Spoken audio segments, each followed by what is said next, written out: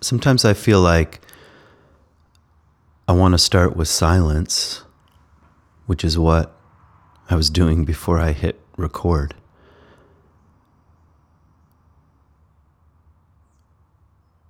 It's like I want to feel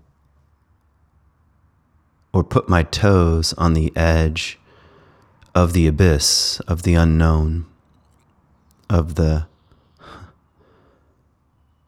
well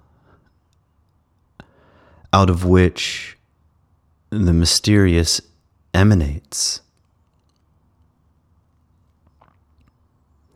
Most of my life my adult life, tried to be a teacher, and maybe to a certain extent I've done a good enough job at that. And something curious, I think, was happening to me as I was teaching. Every once in a while I'd feel almost like a tap on the shoulder or a whisper in the ear. And sometimes the whisper was a little alarming, like, you don't know what you're talking about. But I don't necessarily mean that in a shaming way, although some healthy shame is important from time to time. But it was more like, get close to that. Get close to the edge of the unknown. And maybe following that, give up teaching or give up your own expertise. And I think I'm mentioning that now because I just got back from Israel, and I haven't been to Israel in 2 years. And as you know, or you might know, I've been leading trips there ever since I moved there in 2003. Sometimes a lot of trips in 1 year, and sometimes just one or two here or there. And of course, because of COVID, I haven't been back, and I suppose I do have some expertise in this area. I've a graduate degree, and now I've been leading trips like this for 18 years, and for a long time, I've been attracted to the word pilgrimage. That's the way I describe them. It's a pilgrimage, and pilgrimage is a ancient ceremony or ritual, you could say. I used to call it an ancient discipline, but that kind of makes it sound like I don't know, like an exercise routine. Like I'm going to flex this muscle of pilgrimage and get this result, and it's probably more like a ceremony, a sacred ceremony that's enacted communally, individually and communally, where you journey somewhere. And every spirituality and religion that I know of, especially the ancient ones, have a form of pilgrimage. It's a kind of living physical prayer. And maybe what's even more important, it's to say about it is that one holds a certain kind of prayerful posture in the walking. And in the walking toward the unknown and to the mystery and toward the center, which has no center. That's the mystical notion, I suppose. And so I've been describing my own trips as a pilgrimage, and sometimes they are like that. And other times, at least initially, they were more like a graduate degree crammed into 10 days. Like, how much information can I dump on people? And do so with enthusiasm. And maybe that has its place. And I spent a long time thinking about these texts and cultural background and language and geography and wondering, what's the thing behind the thing? What's the teaching behind the teaching? What's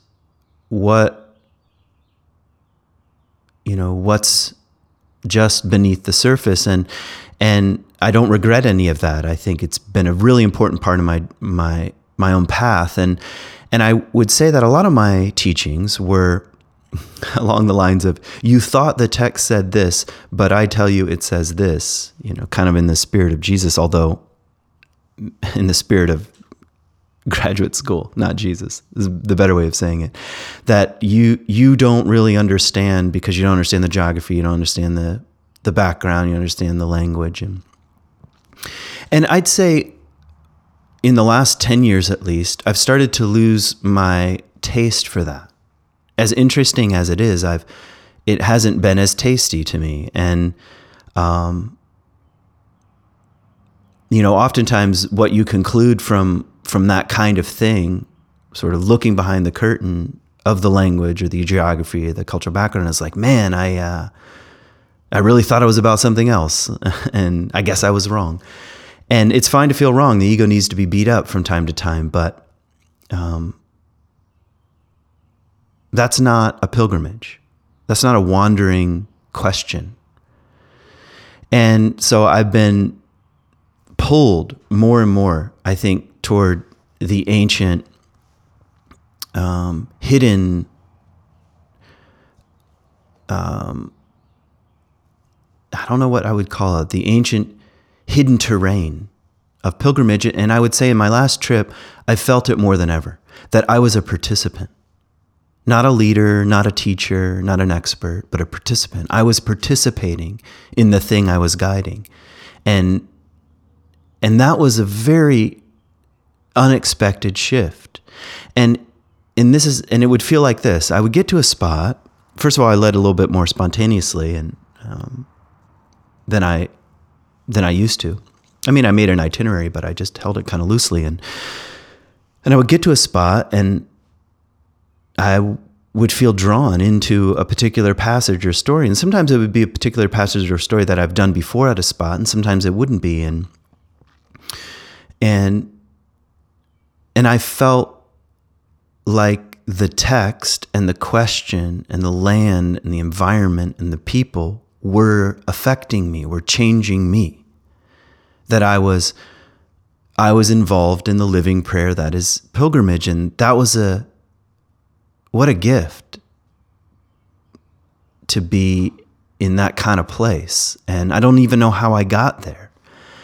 And part of me was like, finally, even the guide, I always hire a local guide. And this time I hired someone that I've never worked with before, and he's a Palestinian Catholic, and which is like a minority among a minority. I mean, they're only something like 3% of the population in Israel is Christian anyway, and an even smaller percentage is Catholic. So a minority among minorities. And what was completely unexpected, I don't even want to say too much about this because I think I'd have to ask his permission, but we were also walking together, the two of us, talking about our own doubts and questions, like having conversations on the side about the conversations that was unfolding in the group and in the present moment and in 2021, and mixed with the ancient text and the stories and religion and history and language. And what a surprise to have this, like a companion, an unexpected companion, a fellow pilgrim. And I'm going to say something that's going to sound very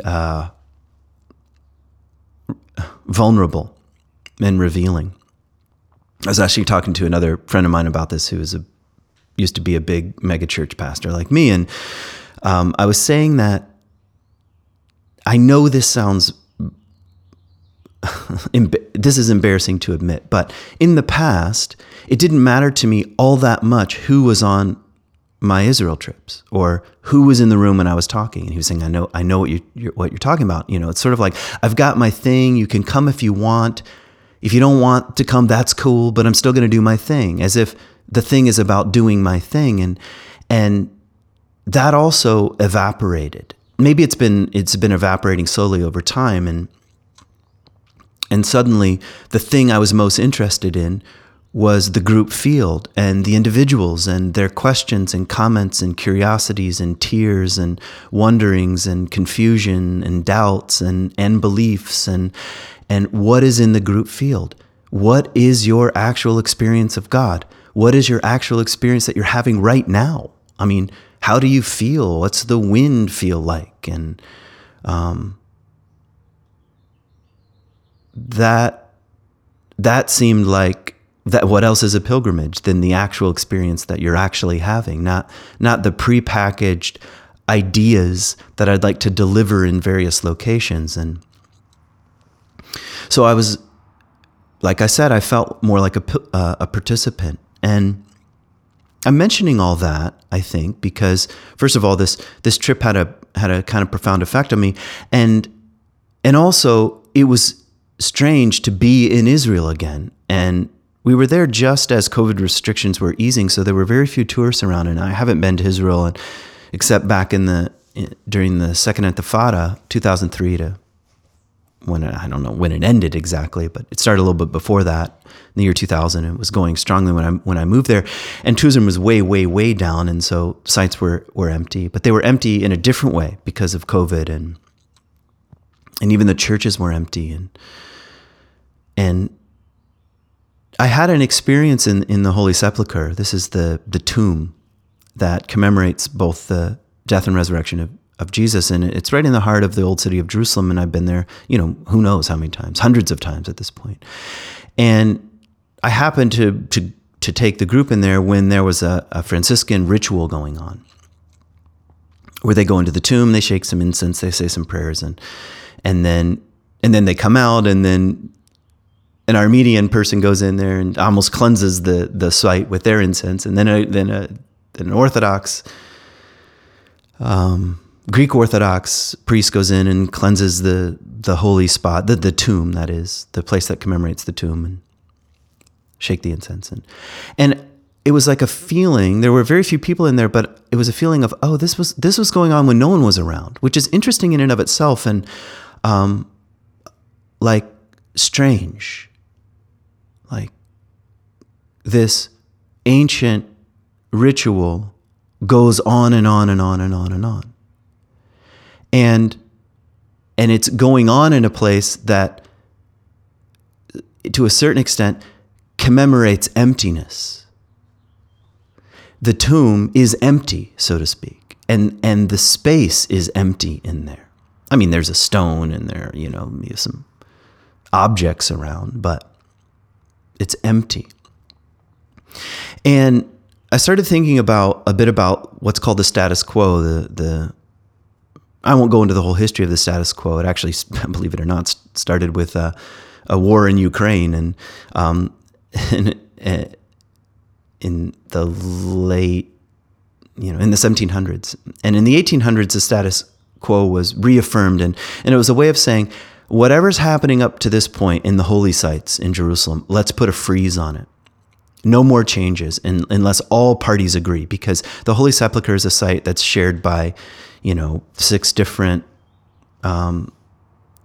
expressions of global Christianity, and how are those people supposed to get along? And what if so-and-so wants to make a different mosaic? Well, they just put a freeze. So it's frozen in time.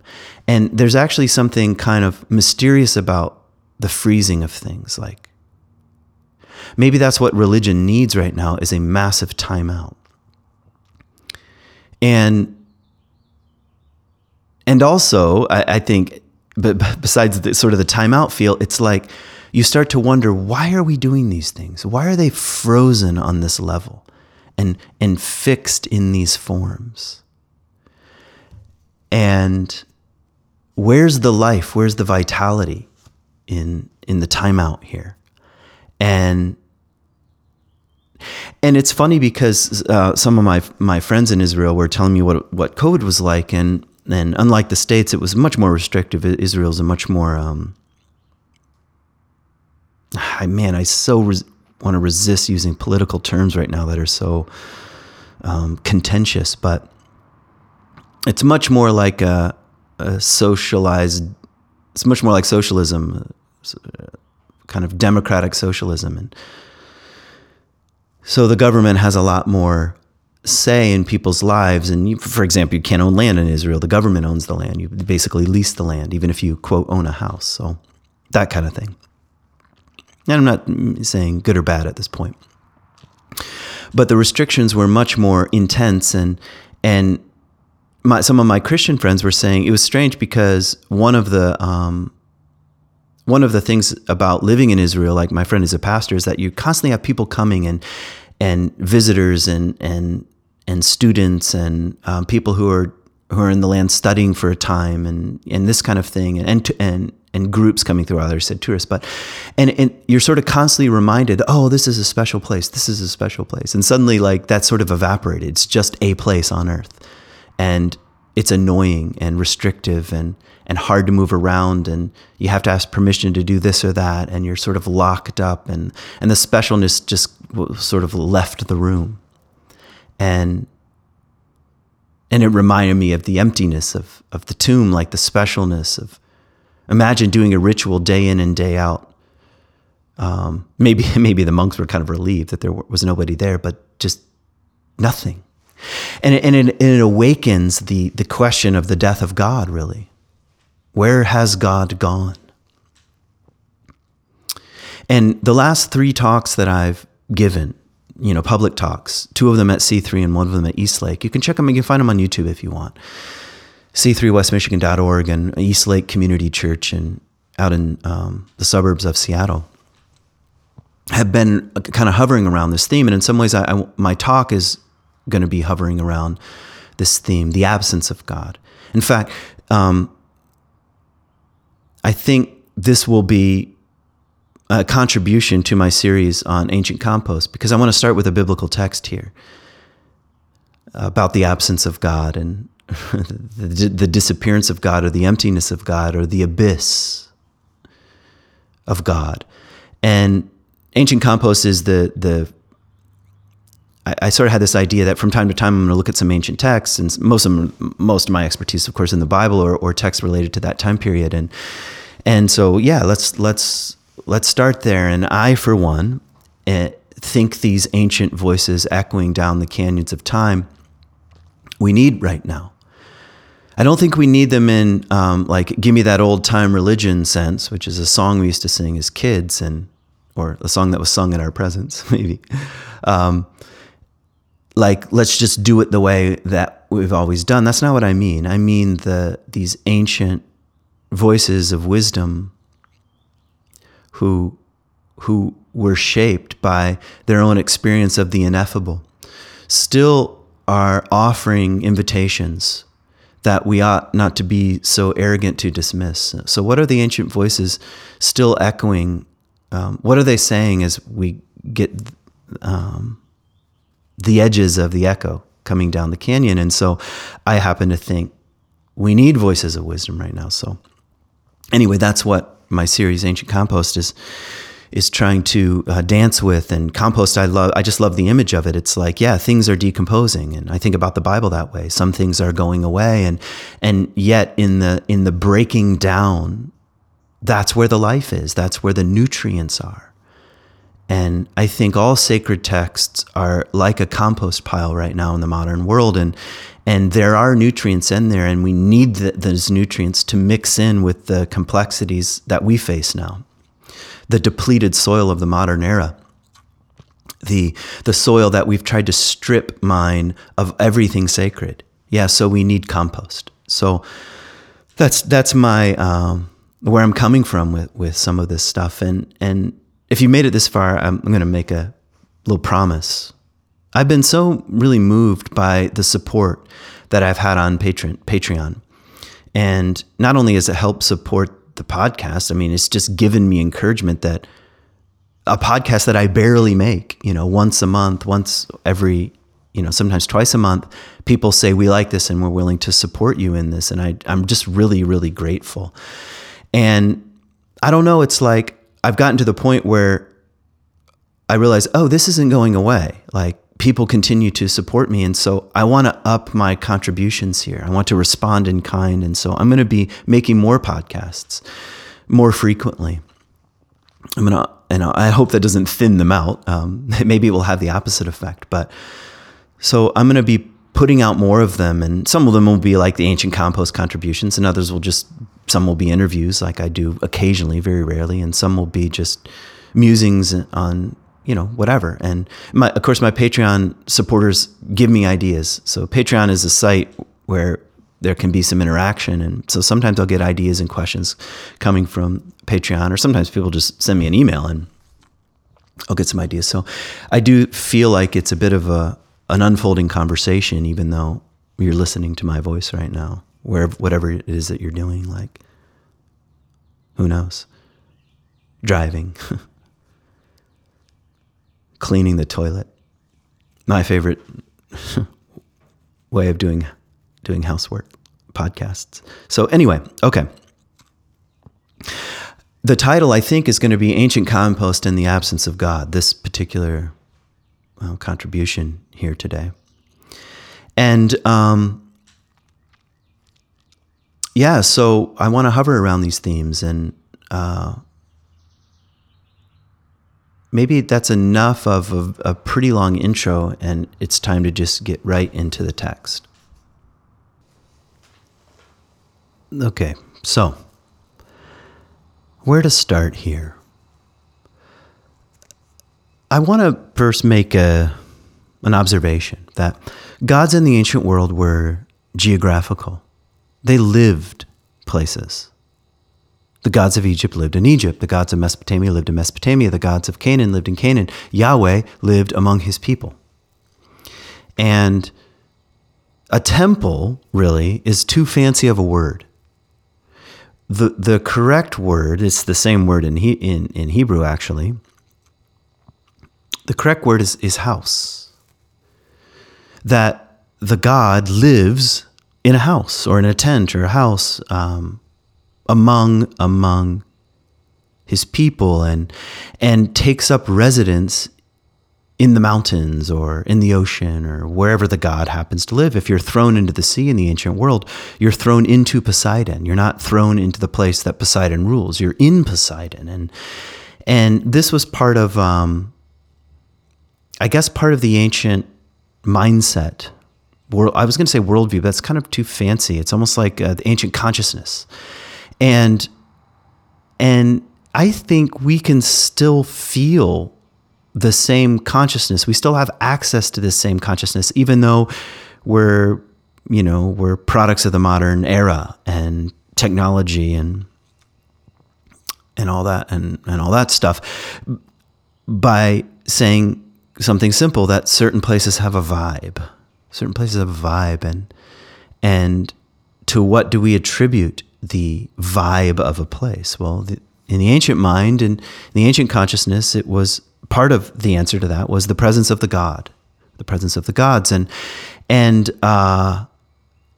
Israel is no exception to that. The ancient people of Israel is no exception. Yahweh also was their God, the God of the desert when they were in the desert, and then eventually the God who dwelled in the mountains with them in places like Jerusalem and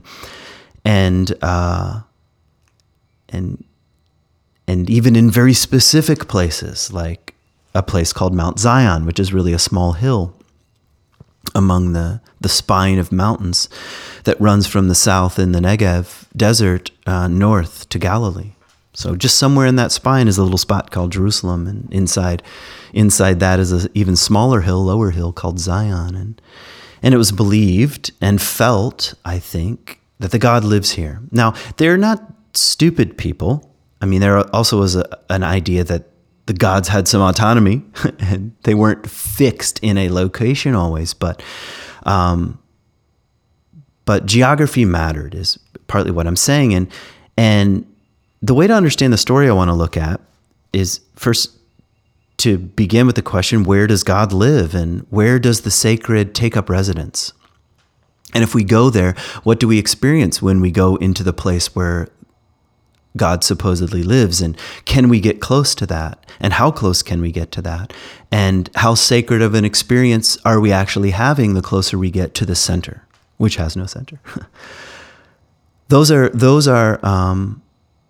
That actually opens a field, which I would say is part of a universal human longing for the divine, for the transcendent, for the mysterious, for the numinous, for the ineffable, for the mystery. It's a craving, it's a hunger, and I'm willing to go on pilgrimage to have that hunger satiated even for a moment, even for a taste, even for a tiny cracker and a little bit of wine, That the pilgrimage of Mass, going somewhere, hoping to consume or to taste or to be present with the divine, with God. So what's interesting about the history of Israel is that the idea of a united kingdom, which unites all 12 tribes, was a tiny blip on the radar of ancient Israelite history. And it started with David, but this is King David, late into his career, he unites the kingdom. And part of how he does that is by conquering a neutral city called Jerusalem. When I say neutral, it was not held by any of the tribes, the 12 tribes of Israel. It was held by a people group called the Jebusites, Canaanites. And David conquers it. He's a warrior kind of king. And sets up shop there and builds his own house, like his place of residence, and promises to build a temple. He's sort of told by God, you can't do it, you've got too much blood on your hands, but your son can build a temple. So he buys the land from a man there, Aram or something like that. He's named in the Bible. And that's like the future site. And that's very interesting. That's a religion and politics, of course, are virtually the same in the ancient world, or they're at least two sides of the same coin. And it's a political and religious move to conquer a neutral city and say, now this is the capital, because nobody really has a stake in it. None of the 12 tribes can say, well, we were here, so it's really ours and we're more important than others, and so forth and so on. It's just, no, it's a neutral site.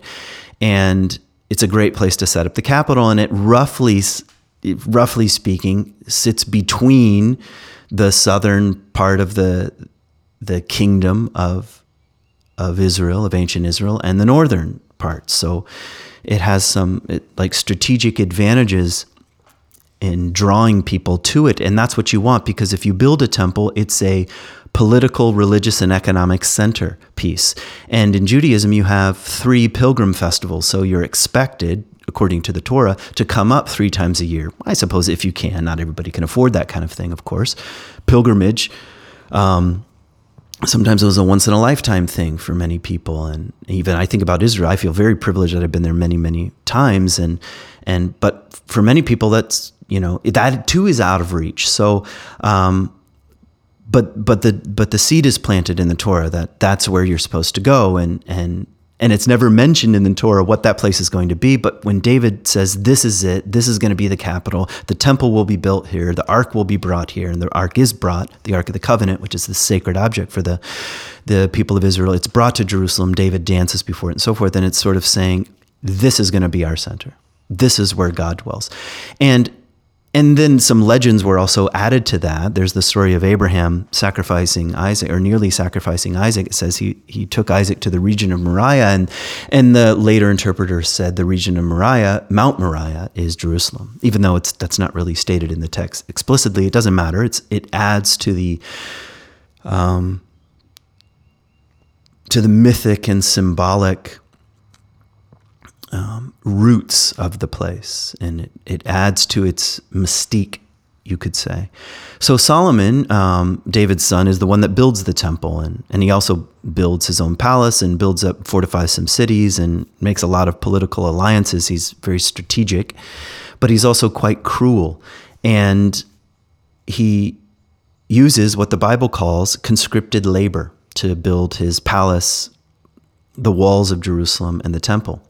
That's a not so polite way of saying slave labor. And who are the slaves? The people of Israel. And that really looked like this. The kings, the people who work for the king can knock on your door and say, how many sons do you have? And you might say, well, I've got 3. And the king say, well, let me look at them. Okay, I'll take 2. And they fall into conscripted or slave labor. They're not paid for it. And imagine what it was like to be an ancient Israelite and to be enslaved by your own king when 3 times a year you have a pilgrim festival where you're supposed to go up to this house to celebrate liberation from slavery. So Passover, Shavuot, and Sukkot, those are the three main pilgrim festivals, all have the Exodus story as their backdrop. And the Exodus story is a story of liberation. It's not a story of enslavement. It's a story of being liberated from slavery. And it's a story about many other things, a very rich and story that deserves its own continual commentary, wrestling match, and as has been happening for centuries. Anyway, this creates tremendous tension. So as soon as Solomon dies, the kingdom splits, which is what happens a lot. It's like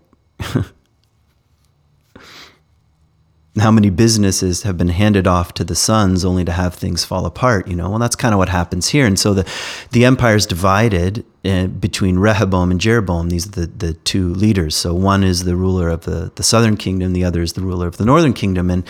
And this is the part of the story I want to pick up on from the book of Kings. The king in the north, I think, is Jeroboam, and the king of the south is Rehoboam. I'm thinking I'm getting the names correctly.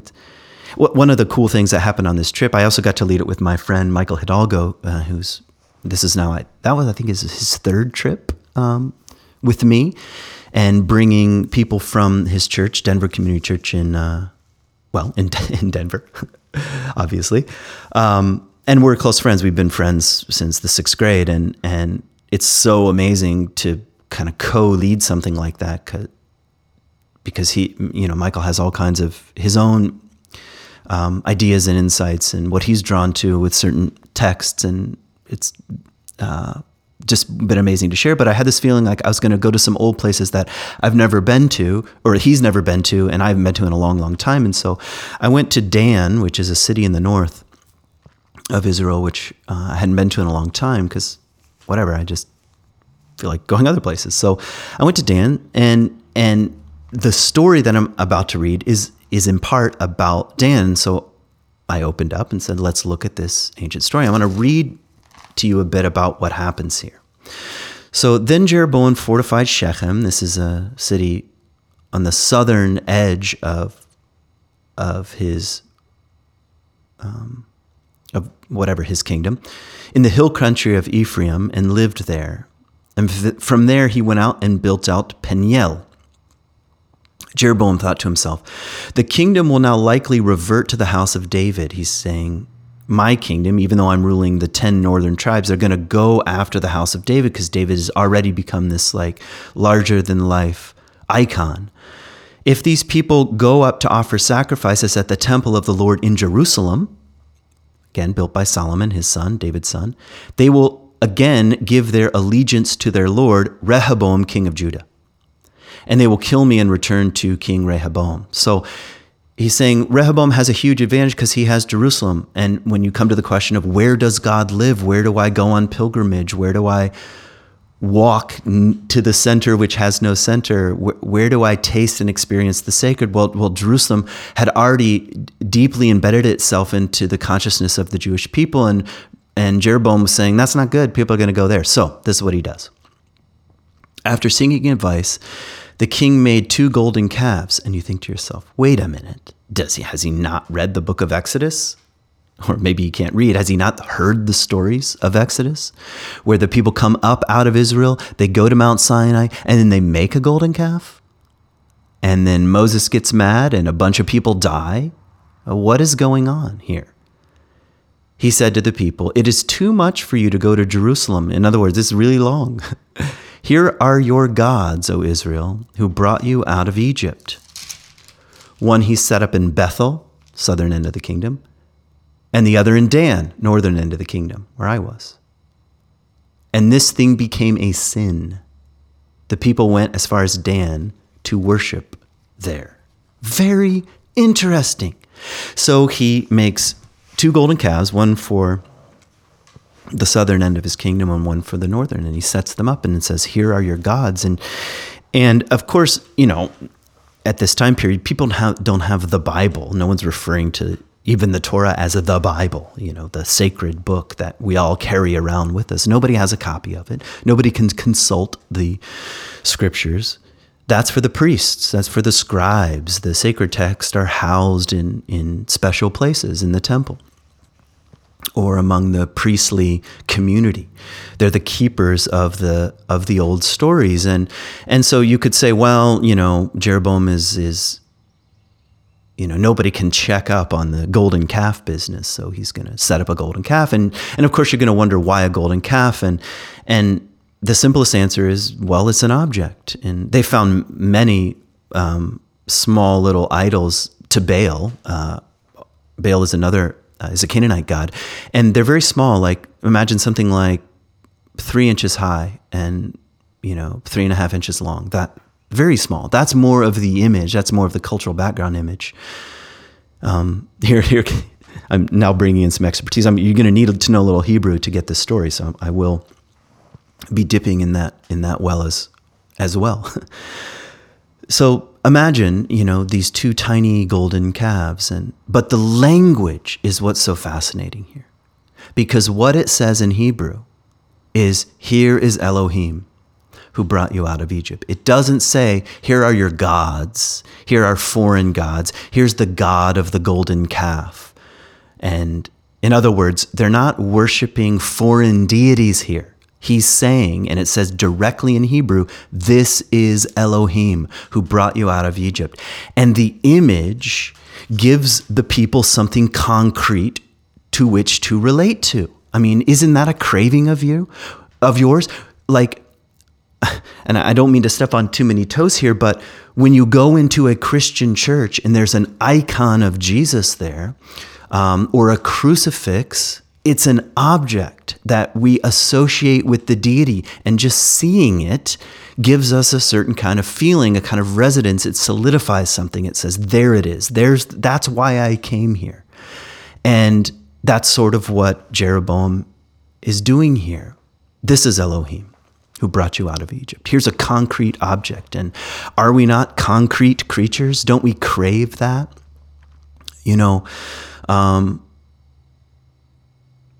There's the idea of the I just abandon ship here and say something from the world of Jungian analysis for a second.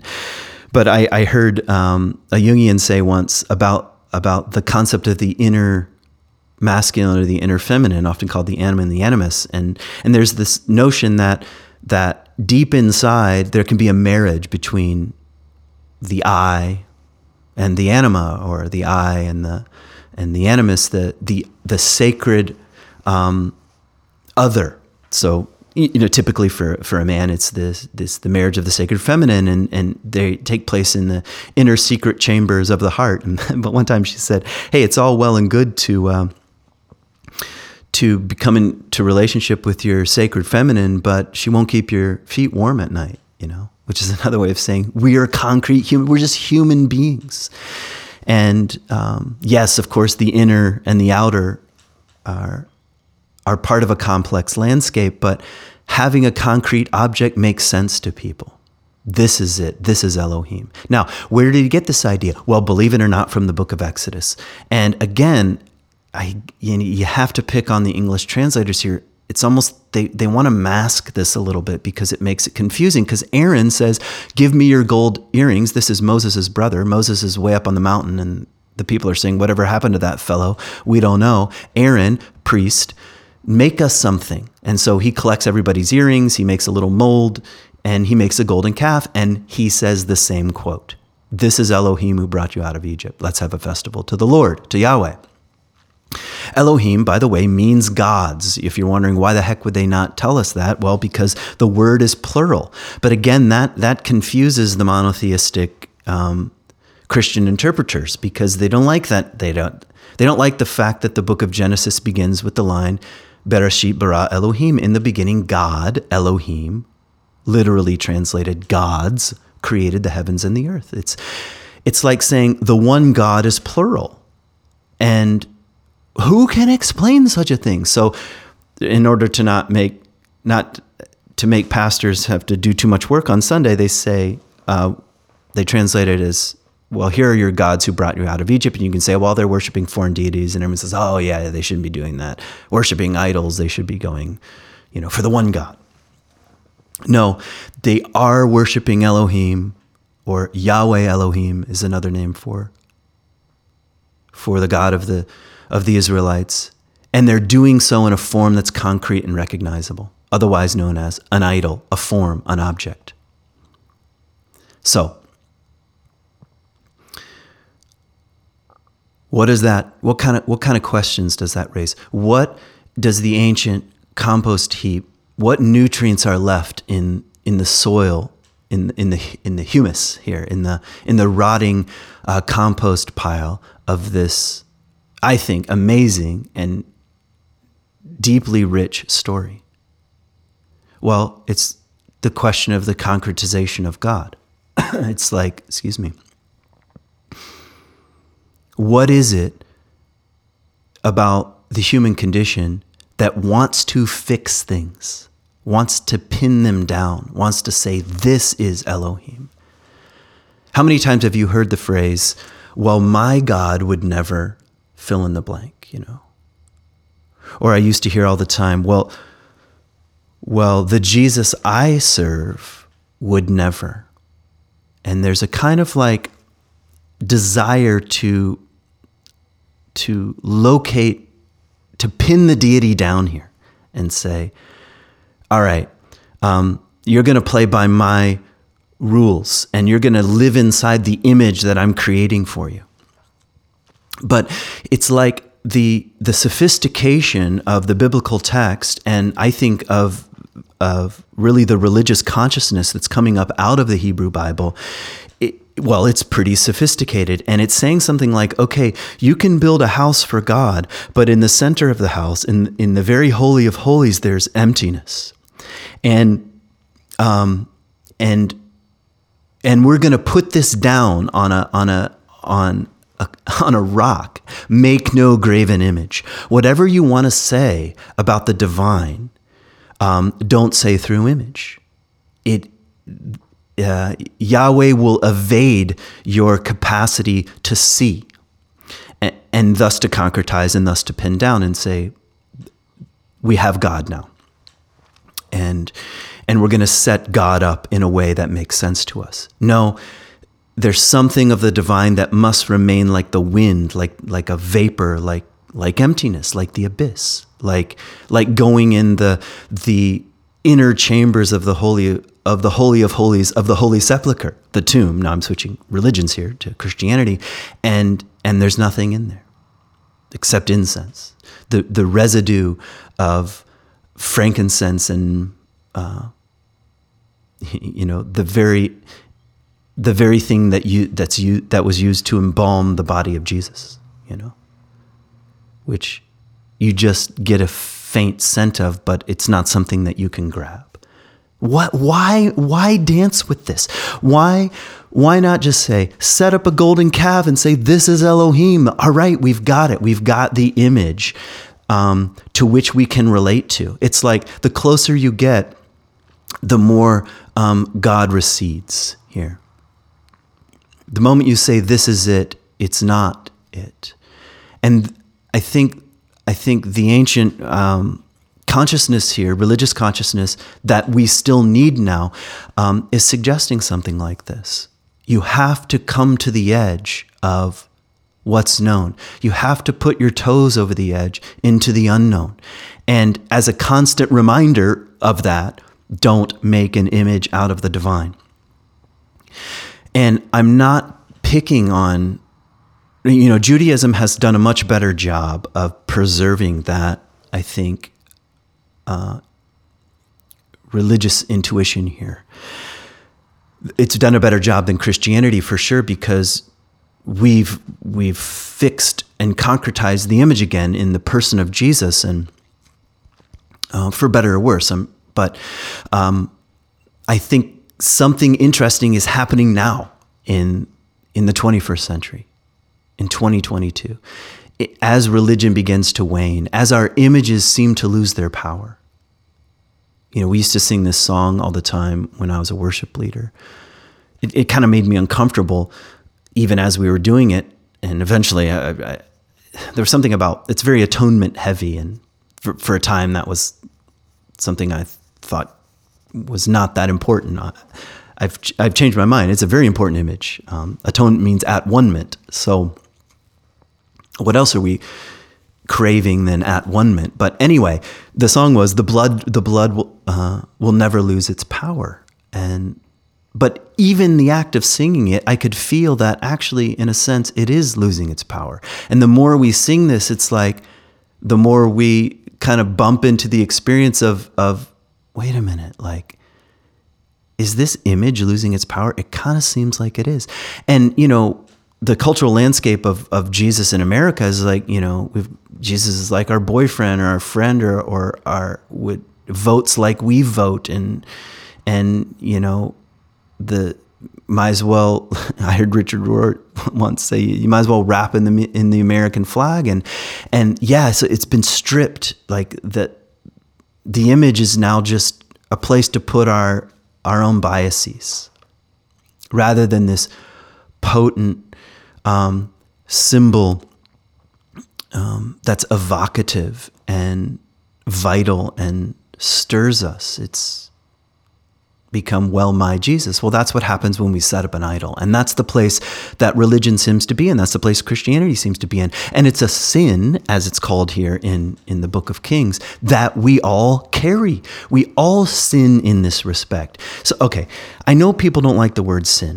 I was just reading this morning, I was reading some Jung, and he was sort of riffing on the word sin, and he said something that I thought was quite profound. He says, oftentimes in Christianity, we have this idea that when we're saved or baptized and we come up out of a life of sin and we can separate ourselves from it and we live up on this special plane. And of course, we know that never works. The moment that someone says, I'm never going to touch fill in the blank again, or I'm going to get as far away from this as I possibly can, then it sits in the basement and rots and eventually comes out of hiding. And, this is what Jung would call the shadow. It starts to fester and it will find a way out. So he said something interesting, that sin is not something that we get rid of. It's something we learn to live with. We say, yes, I carry this capacity. I carry the capacity for idolatry every day. I want to fix the deity into fill in the blank. Or if you feel like you're coming from a more agnostic or atheist point of view, the same impulse for certainty, I'm going to fixate my non-belief in God, can become a kind of golden calf that you bow down to. And what are you bowing down to? Your ego's attachments to its own certainties, to the object, even if the object is atheism, so to speak, or the object is humanism, and whatever the case may be. And the ancient compost here that needs to be mixed in with the modern soil says, don't be so sure. Don't be so sure that always the deity was just out of reach. Even Moses says, please let me see you. God says, you can't, sorry. You can catch a glimpse of my back, which is fine. But I'm going to have to cover you, and I'm just going to pass by. And even that will be too much. And it was too much. Moses comes down the mountain and he's glowing. And people have to hide their eyes. And Moses has to wear a veil. Just by being in proximity to the mystery and to the ineffable was too much even for him. So these are all clues and hints that part of the invitation to spiritual growth, I think, is to recognize our own capacity to fix the deity in set images. We might call those images today doctrines and creeds. And it's not that those have no place, but they're not ultimately the thing that brings us to our knees. They're disposable packaging, They're containers that are here today and tomorrow thrown into the fire. And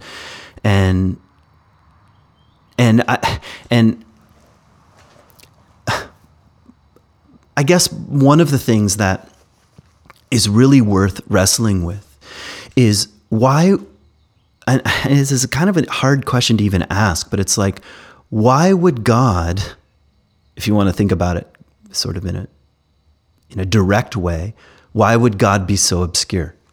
Why would God hide God's self from humanity? Why would God be out of reach? And I don't think that's a question that I have an answer for, or probably you have an answer for, but it's one that I think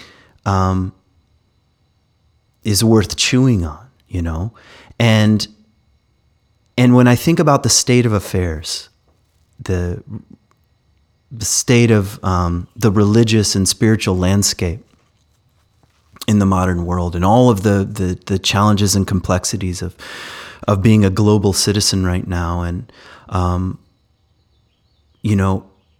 part of me wonders if we haven't. I can only pick on Christianity because that's more where I'm coming from. If for too long we've set up the idol called the golden calf, and we've said this is Elohim, we're damn sure we know what we're talking about, and the moment we do that, God disappears.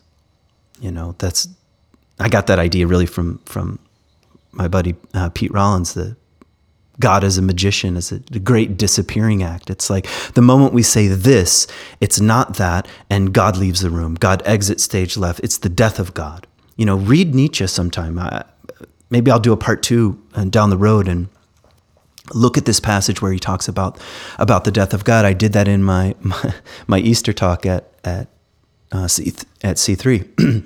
But it's the madman that's saying, we have killed God. It's a lament. It's a grief cry. It's not a celebration. It's an exposing that we have blood on our hands. We've set up the golden calf, and there's not enough water in the world to wash the blood off our hands of the way we've stripped God of all things sacred. And maybe both by those of us who say there is no God, and by those who say there definitely is a God and I know what I'm talking about. Maybe both extremes. And where's God in all this? And God has left the room again. There's the absence of God. And part of what I'm suggesting is something strange, which is maybe the absence of God is the very thing that we need to feel right now. It's like Jesus saying, my God, why have you forsaken me? Are we not in that place again? The disappearing act of the divine, the abyss, the emptiness. Are we not in that sort of place again?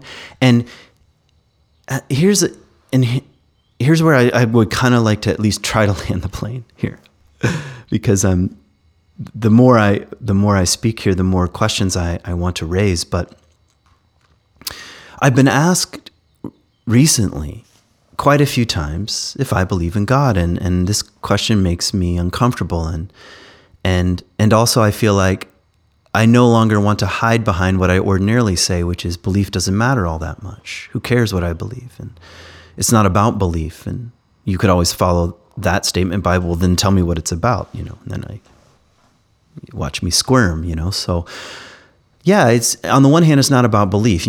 People say they believe in all kinds of things, and their behavior might communicate the exact opposite. And just because you say you believe something, who is the one doing the believing? And are we to trust the act of the ego's will, that corresponds to something real and true? We can easily believe in things that are false. My buddy Thad, who's a philosophy professor, likes to ask, do you think you have false beliefs? Yeah, actually, I do think I have false beliefs. I don't know what they are, but I'm sure I have false beliefs. And so,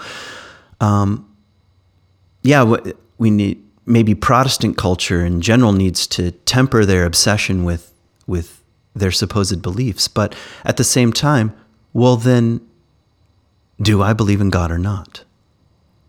And here's a kind of answer. I know that I have the desire for God. That I know. It's a hunger, it's a craving, it's an instinct for the transcendent, the mysterious. Maybe another phrase for God might be what's of ultimate concern. And yes, I believe in that. I believe, or a better way of saying it is I know that I have this capacity, and it's a compass in my life. I don't always pay attention to the compass, that's true, but it does point toward things of ultimate concern. And what else could be of ultimate concern than God? Or maybe God is the same phrase or word that we equate with things of ultimate concern. And not that I always know what is of ultimate concern. In fact, I'm fumbling in the dark. But the drive is there, the instinct is there, the impulse is there. It feels more like unrequited love. It's like a love affair. It's like, or it's a craving, or it's a hunger. And my hunger happens to hold hands with doubt. In fact, I think doubt and love make good companions here, and even doubt is a kind of hunger for the ineffable, for the abyss, for the emptiness at the center, for the center that has no center, and it's like being pulled toward that. And these stories are saying, yeah, and that's the way it should be. It's like we get close to something that we can't ultimately control or name or get right or talk about perfectly or create just the right kind of creedal statement that explains things. Those are frail attempts. I'm not even against those attempts, but they're frail attempts. And so, yeah, I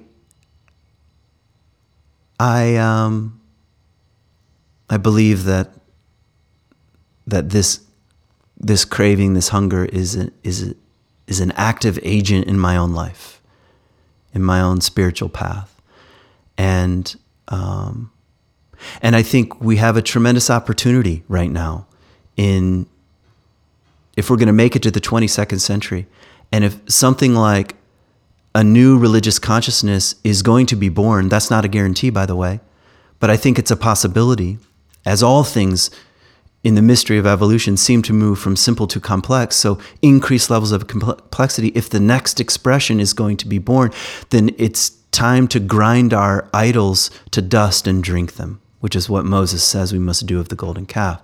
Drink up, eat up your own sin, consume it, know that it's part of you, grind it to dust, and sit for a moment in the silence, in the emptiness, in the abyss. As terrifying and as enlivening as it is to be on the edge like that. That's, I think, where we are from a psycho-spiritual point of view. And let me just add one other piece here, and that has to do with the soul. And I've offered all kinds of different definitions for the soul and metaphors and images, and some of them I beg and borrow and steal from others like Jung or Bill Plotkin or the poets like Rumi and Rilke, and soul is another one of those words like God. You know, you could say the same thing. Do you believe in the soul? And well, it depends on what we're talking about, and maybe my belief doesn't matter, but here's a kind of intuitive response to the question of soul. And sometimes I think about soul as a place. And it's the place that knows God, I might say. And I might even say it's the place that is known by God, the mystery, what's of ultimate concern. And it's like somewhere in our core rests a place, kind of like the Holy of Holies, which is a place of emptiness. But somewhere in our core, in our being, there's a place, and that place is where we know and are known by the mystery. And I would say, yes, I believe in that.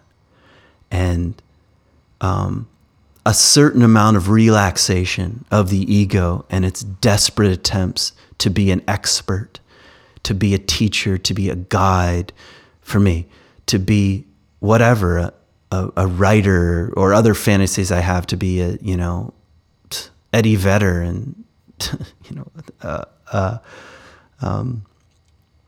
a rock star, just ego clinging, desperate ego clinging for identities. And you fill in the blank of the identities that you're clinging to. It's like a relaxation, a loss of all that stuff. We're stripped of all that stuff. And we're brought closer to the center where there is no center.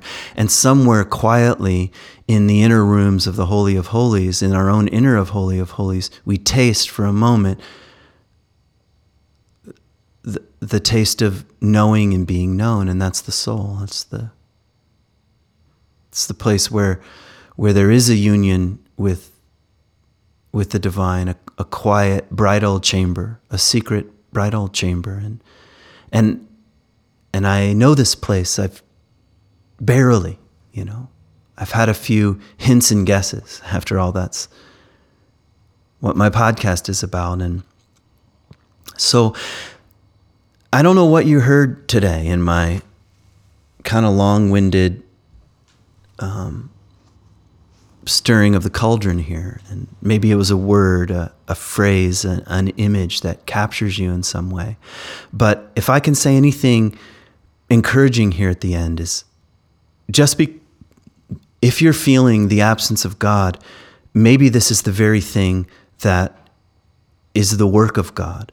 What else makes the hunger and the craving for what's ultimate than the absence thereof?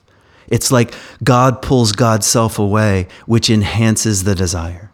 And there's the mysterious love affair happening between the soul and God, and between who we think we are and the divine. And so if you feel the absence of God, I just want to say you're not alone. You're not alone. And perhaps it's a product of our age on the era, the epoch we're living in. And perhaps that's the very work of mystery itself. Peace.